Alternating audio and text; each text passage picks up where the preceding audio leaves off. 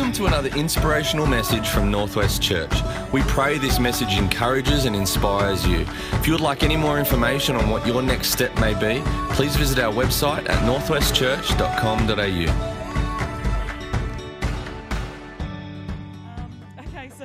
You and your stuff. If we're just here today, gone tomorrow, our relationship with our stuff doesn't matter. If we believe that one day we're going to be held accountable for our attitude to our stuff, and actually that we'll be asked to give account for how we stewarded our stuff, then that provides us a little bit more of a different relationship with our stuff, but probably a base level of understanding that actually how I treat my stuff, how I act towards my stuff, I'm going to be held accountable one day. In the never, whenever that all happens, then that's a different way that I'm going to treat my stuff. However, if I'm not just here waiting for Jesus to come back, or if I'm not just here waiting till I die and go to heaven, but actually I'm not just here space taking, but I'm here occupying, which is what the Bible says we're supposed to do, then my relationship with my stuff becomes a bit different. If I'm not just here occupying, but actually I'm here to influence, then that's a little bit different as well. But what if what the Bible says is true, and we're not just here to occupy, we're not just here to influence, but we're actually here to rule and reign, and we're here that everyone who calls the name of Jesus is actually here to bring kingdom systems to earth, and everywhere we see hell on earth, that we're to bring heaven to that, and that actually when we pray, your will be done, your kingdom come on earth as it is in heaven, that's just not a wish or a prayer, but actually we believe that we're bringing heaven to earth through our actions and the way we do things and the way we treat our stuff, then all of a sudden it's a whole lot different. The way we think about our stuff is completely different. And it's the same in this series. If it starts here and outlasts us, then actually the way we feel about the way we do things is completely different. We're not just waiting for our next holiday. We haven't just got our eyes on, thank God it's Friday because we've got the weekend coming up. We're not just waiting out till our kids leave home because we can't wait. That's not, if you've got young children, you might say amen, but later on you'll feel that it's all happening too quickly. We're not here just to actually resist culture, but we're actually here to impact culture. And where God wills it, we're actually here to set culture. That we're not just wandering around and culture's determining and dictating to us, but we're here to set culture as well. Oh, that's a great thought. I love that thought. So if that's what we're here to do, we're here to start something that outlasts us, then why on earth would we do that? Well, let's look at the Message translation of Matthew chapter 5, verse 14 to 16. It says, here's another way to put it. You're here to be light, bringing out the God colors in the world. God is not a secret to be kept. We're going public with this. As public as a city on a hill. If I make you light bearers, you don't think I'm going to put you under a bucket, do you? I'm putting you on a light stand. Now that I've put you there on a hilltop, on a light stand, shine. Keep open house. Be generous with your lives. Invite people around for 21 days of prayer and feast. Oh, no, sorry, that's not in there. By opening up to others, you'll prompt people to open up with God, this generous Father in heaven. Lord God, you say there, Heavenly Father, that there's a way that we can act that actually causes other people to have a reaction to that. That, Lord, what we start is actually going to outlast us, Lord God. And so, Lord, we pray that this morning you'll help us to know how to act in such a way that goes beyond us. It doesn't stop with us, Lord, that we're not space-taking, Lord, but we're influencing, Lord God, that we're actually ruling and reigning and bring your kingdom of heaven to earth here, Lord God, in Jesus' name. Amen. Amen. Well, the first thing that we need to know is that this does not get done with mere human effort. This does not get done with mere human effort. It's the time of the judges in the Old Testament. And the Joshua has died. And the Israelites say, let's fight Canaanite. And they've decided to go into Canaan. They're ready to rumble. But as they do so, they begin to compromise and they begin to just give a little bit away on the countries that they're taking over. And all of a sudden that the people that were risk takers, that were pioneers, were innovators, and they were just amazing people, and they just begin to make compromises. The days of slavery and deliverance that they'd heard of are now just stories of the generations past. And they're wondering, what really is there that's so exciting to live for? The days of slavery are stories, and the feasts and the festivals that used to be just, done with such passion and potency, they've now kind of lost that, and so they begin to be adhered to with less regularity. Mighty Joshua is dead, and those who observed or were a part of his exploits, they're now just feeling a little bit old, a little bit irrelevant as the new generation that are coming through begin to subtly give a little bit here and give a little bit there. And the culture begins to creep into them.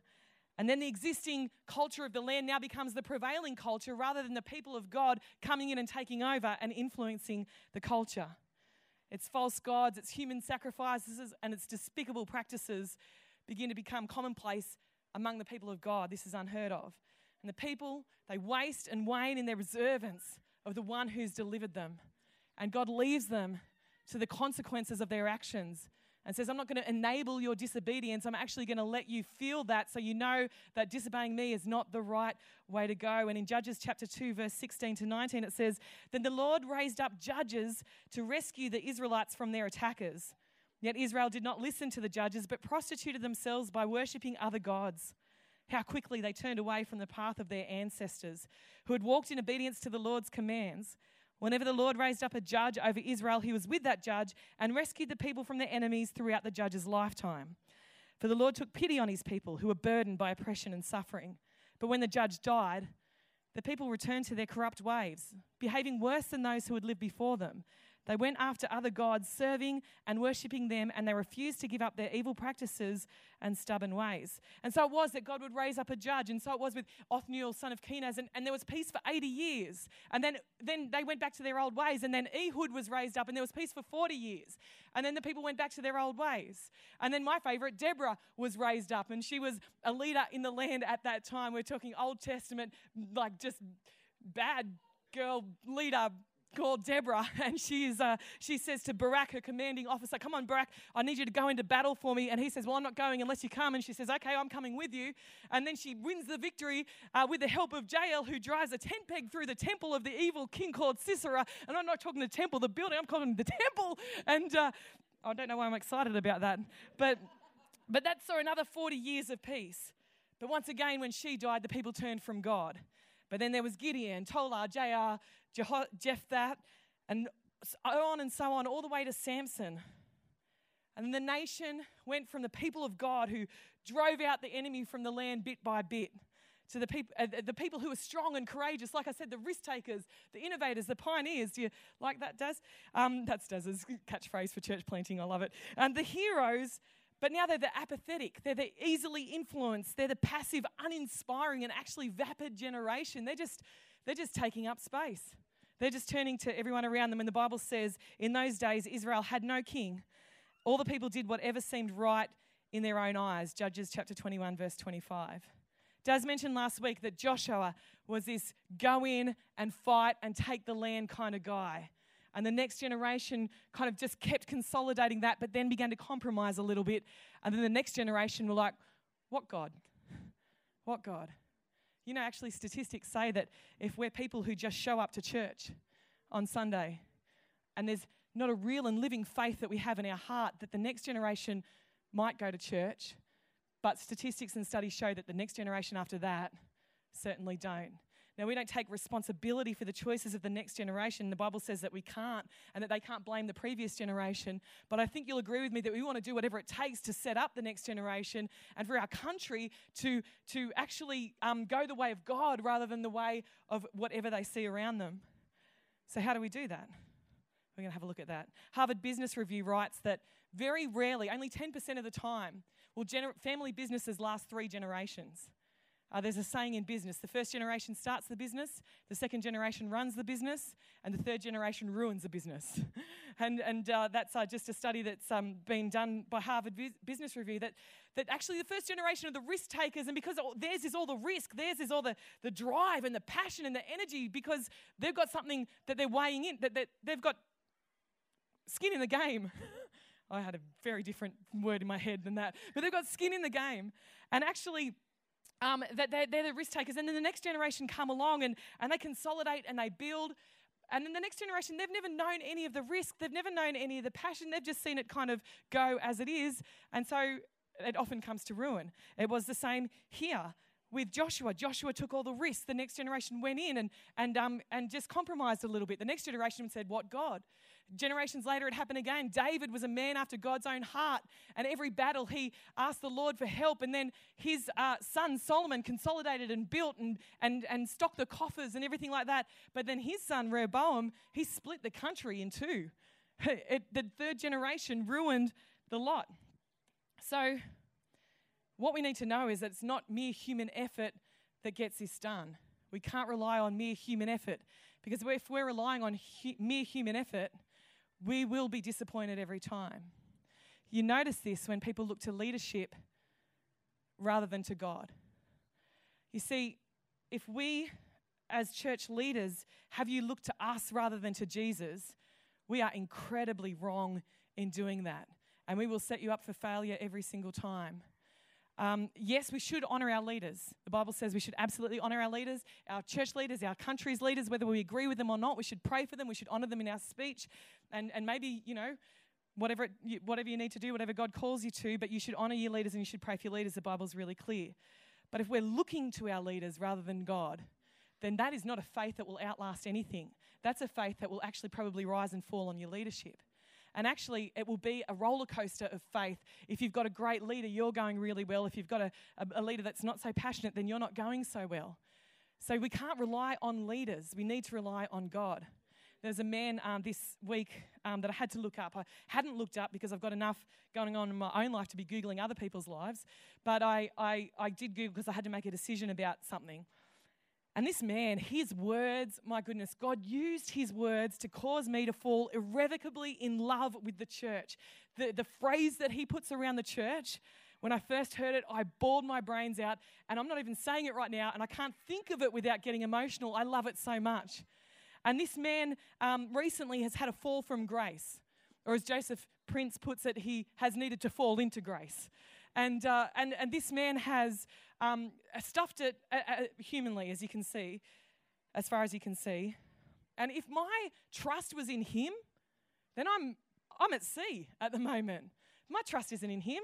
If my trust was in him, I'd be throwing out all the books that I have of him. I'd be throwing out all the influential ways that he's formed in my thinking about the church. I'd chuck it all. I'd never look to anything of the gold that he's taught again. But my trust isn't in him. My trust is in Jesus. And so it doesn't matter that a leader falls, because that doesn't affect me. Humanity will always fall. It's what humanity does. That's why we need a savior. That's why we need a redeemer, because we need our thoughts and our actions redeemed constantly. So we don't look to leadership. We look to Jesus. And if you've been hurt by a leader, I encourage you, don't look to them. Look to Jesus, because he's the one who's promised that he will never leave you or forsake you. He never said your leaders will never leave you or forsake you. You see, what can happen is we can get on this roller coaster where a leader that we love, we just go, yes, I've finally found someone, and then they let us down.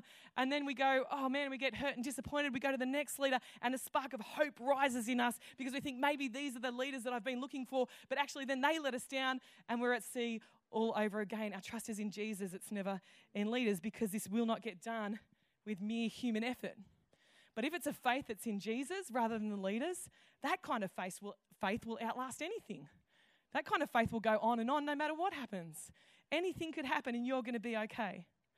Not only is it a faith that'll outlast anything because it's not looking to leadership, it's not looking to humans, it's looking to Jesus, but it's a total dependence on God. It's not just not looking to humans, but it's a total dependence of God. And how do we do that? How do we have total dependence on God? You see, we live in an age where if we need to know anything, we just ask Google. If you want to know how to get yourself out of a situation, you'll find a YouTube tutorial on how to get yourself out of that situation. You'll watch that and you'll go to work. We live in an age where we can fix ourselves. We have all the information to fix ourselves as much as is possible. But that's not God's way, because you can't fix yourself. You can't fix all your problems. And so total dependence on God looks like this. Stop, step back, and watch God do his thing. Stop, step back, and watch God do his thing. Psalm 46 verse 10 says, "Be still and know that I am God. I will be honored in the nations. I will be exalted in all the earth." God is passionate about his own name being glorified. He will have the victory. He will win in the end. He will have the victory even in your situation and your circumstance. He will not leave you. Be still and know that he is God, because he's going to come through for you. Psalm 127 verse 1 to 2 says, "Unless the Lord builds a house, those that labor in vain." Oh, did we not get any scriptures? That's cool. Dazza, can you give me the rest of that verse, please? "Unless the Lord builds a house, those that labor in vain. In vain you get up early, and in vain you go to bed late, doing all your effort, because you've got to trust in God." That's the Bronnie Bonnell paraphrase of that verse. You've got to trust in God. Actually, if you look in the footnote of your Bible, if you've got an NIV Bible, down the bottom it says, or, like a different translation of that same passage is, "The Lord will work while you sleep." So while you're sleeping, God is going to work on your behalf while God is sleeping. While you're sleeping. God never sleeps or slumbers. And let me tell you that the depth of your dependence on God is the level of your ascendance to be able to rise above your situation. The depth of your dependence, how deep you go, how deep you dig that well in your dependence on God, determines the level of your ability to just stand above it and say, "No, my God has got the victory." In the Old Testament, in the book of Kings, time and time again, it was when they praised that God set up ambushes for the enemy. You know, I encourage you that if you're going through something, spend time in prayer. Because that's going to accomplish far more than you watching the YouTube tutorials on how to get yourself out of the situation. And not just prayer like, "God, I need you to come through for me in this situation. This and this and this is going wrong." God already knows. It's good to pray about it. It's good to name it. It's good to own it, whatever it is. God already knows. But if you praise him for who he is in the situation, he begins to go to work on your behalf. He already knows the situation. You don't need to spend heaps of time telling him about it. You just need to praise him for who he is, and he'll come through on your behalf. That's what he does. He sets up ambushes. So this will not get done with mere human effort. And secondly, without human effort, this does not get done. Without human effort, this does not get done. It's the time of the kings. And there's good kings and there's bad kings. Israel's been split into two nations. The bottom two are called Judah, and the top 10 have retained the name of Israel. But there's 33 bad kings and 5 good ones: Hezekiah, Asa, Jotham, Josiah, and the other guy, Jehoshaphat. All good kings. 33 bad kings, 5 good kings. What ties the 5 good kings together? One statement, and here it is. He did what was right and pleasing in the sight of the Lord. He did what was right and pleasing in the sight of the Lord. This will not get done with mere human effort, but without human effort, this will not get done. This will not get done. James says it like this: "I'll show you my faith by my works." You see, there's a faith and an attitude that actually has a follow through to it, that isn't just saying something, isn't just believing something, but has an action behind it. We need to do what is pleasing in the sight of the Lord. Are you gracious with the people around you? Are you generous in your words and in your thoughts to the people around you? How is God prompting you to do what is pleasing in his sight? Just get about doing what you know is pleasing in his sight, and let him work on the stuff that you know is not pleasing in his sight. Let's get about doing what is pleasing in the sight of the Lord.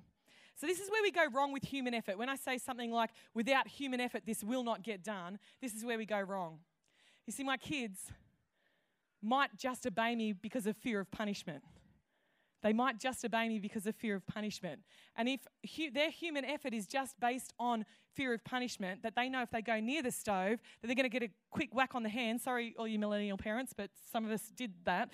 But if they know they're going to get a sharp whack on the hand, then they might not go near the stove because of the fear of punishment about what's about to happen. They don't understand that it's actually that I'm doing something that's right for them. I'm setting a limit that is good for them. And they haven't understood that yet, and they're just doing their human effort. They're letting their human effort be determined by a fear of punishment. Well, is doing the right thing for fear of punishment better than doing the wrong thing without a fear of punishment? Yes, but it's a very basic and elementary relational dynamic. We don't want to stay there. We don't want to stay there. If you're wandering around wondering if God is going to take his hand of blessing off your business if you do the wrong thing, then that's an elementary relational dynamic that you've got with the Lord, because he's not about punishment, he's about relationship. He loves you. He's about relationship. 1 John chapter 4, verse 17 to 18, which I'll look up, says, "In this way, Love has been perfected among us so that we may have confidence on the day of judgment. For in this world we are just like him. There is no fear in love, but perfect love drives out fear because fear involves punishment. The one who fears has not been perfected in love. My fear doesn't stand a chance when I stand in your love. My fear, let's just say that over and over again. If you have a fear of punishment, just know that God wants to perfect you in his love. He's about relationship. He's not about punishment. Certainly a fear of punishment could propel us in the right direction. The whole reason I gave my life to God was because I was scared of hell. That was solely the only reason. But it will not preserve you in your relationship with God. It might propel you there, but it won't preserve you. We need to get an understanding of his grace and his goodness and his love and his kindness and the relationship that he wants with us in order to stay there. Another reason where we go wrong in human effort is a hope for reward.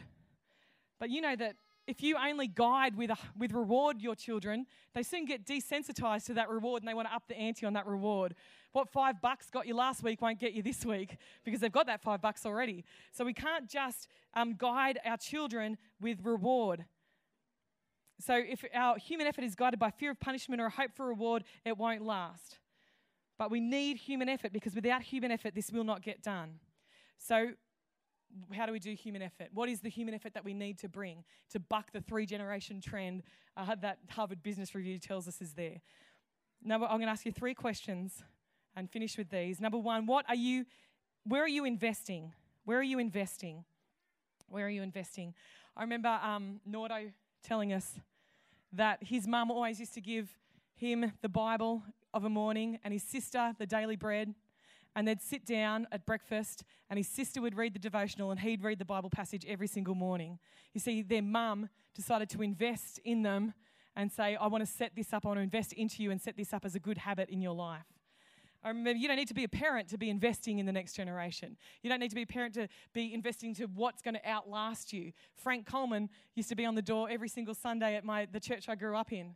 And in a terminology that was much more familiar to me at the time, he would say every morning, Bronwyn, have you prayed in the Spirit today? And so much so that when I saw him on the door, I'd pray in the Spirit before I got there so I could say yes under my breath. Where are you investing? Where are you just asking those questions? Where are you investing into the next generation? You know, our kids' pastor, Candy, lost 8 leaders in the last month, not for all legit reasons, pregnancies, moving away, morning sickness, all that kind of stuff, having babies as well. And so she lost 8 leaders. But how cool would it be if we were a church that was so passionate about investing into the next generation that there was a waiting list? She's like, oh, that's cool. That's fine. You're having a baby. I got someone else. They're right here. Come on in. And this person's like, yes, finally, they had a baby. I get to be on team now. One Sunday a month where I can joyfully invest into our youngest disciples. How cool would that be? Where are you investing? Where are you investing? It doesn't need to look like much, but I'd tell all of us it needs to look like something. What are you normalizing? And the church, again, that I grew up in, it was small enough that we could have prayer from the floor during the service. So the musos would just go silent and someone would pray from the floor. We used to do it here in Tamworth until we got so big enough that the people up the back wondered why everything had gone silent and was there a power outage, but it was just someone praying up the front but they couldn't hear them, and vice versa. The people would pray up the back and the musicians would play over them and it all seemed a bit rude, so we pray differently now, how we do now. I remember Dan and Jules, they had little Zachy, and they said that we are going to pray, one of us, every single meeting out loud. And they're like, we don't want to. We don't like praying out loud. We actually we don't like it. We're shy and retiring people. I don't think that was it. They just didn't like praying out loud. But they said, we want to normalize something so that our son doesn't see that praying out loud in church is something that you have to really work up courage to, but it's completely normalized in his life. That actually, that's something that should be normalized. And then we took prayer out of church from the floor. So, sorry, Zachy. Hope you're okay. Something that was normalized in our house, we would get in the car and because we're the pastors and one of our cultural values is living in relentless pursuit of better in everything, and we'd start to talk about the service. And we'd talk about the good things, yes, but we'd also talk about the things that we thought needed improvement until our 7-year-old Isabella said, you know what I noticed about today's service? We went, oh, okay, we've normalised critiquing the service after church in our own children. This has to stop. And that was the end of that, I hope. What are you normalising for the next generation? What are you normalising? What are you producing? I think about David and Gay more.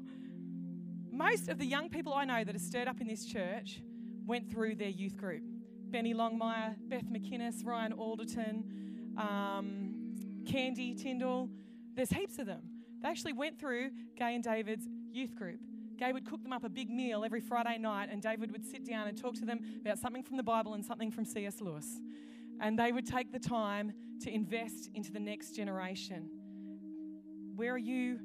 What are you producing in the next generation? It's never too late to start. I had a girlfriend text me yesterday. She said, Bron, do you know of any podcasts that the family could listen to, but particularly would help teenage girls? Her girls are teenagers, and she's like, we need to put something into their life right now. We need to produce something in their life that's going to help them. And she recognized that, yes, it needed God. It needed a God podcast, something with God in it, because with just mere human effort, it doesn't get done. But without human effort, it doesn't get done. So that she needed to do something in order to make that happen.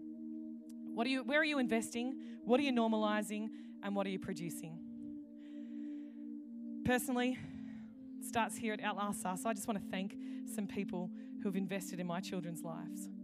I want to thank Maddie Morrissey for leading our youth group for a lot of years when Belzy had started and made Belzy a leader in the youth group. I want to thank Mikey, who led the youth group. I thank Josiah Stace, who's leading the youth group now. I want to thank Brucey, because I've seen him have chats with my son Locke. And all of a sudden Locke will be reading the Bible at home, and I haven't said anything.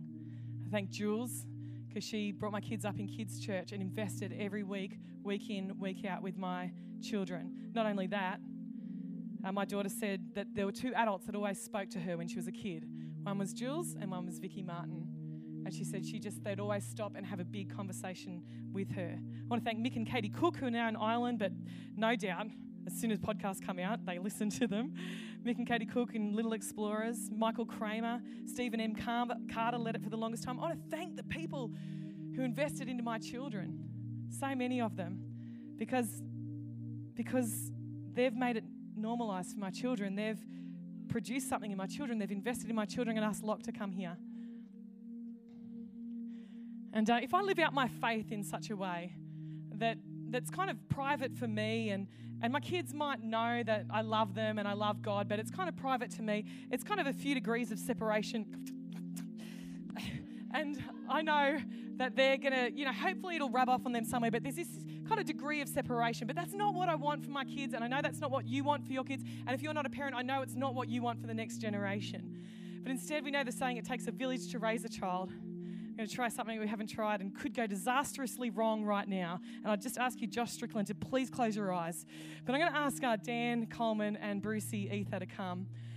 These are two men that have invested in this boy's life as well. Not just me, but Dan's been like an uncle to my kids, and Brucey is constantly having God chats. All right, let's see. Because I don't want Locke to try and sense something about my life. I don't want the next generation to sense something about our lives, but we actually want them to do something different. We want the next generation to stand on our shoulders. And so where are you investing? Where are you normalising? Where are you producing to help something start here but outlast us in Jesus' name? Amen. Hey again, thanks so much for joining us on this podcast. Whether you are new and exploring faith or a follower of Jesus, there is a next step for you. There is always room to grow, more to be done, destiny to be pursued, and people to be reached. So what's your next step? To find out, head over to northwestchurch.com.au. And thanks again for listening.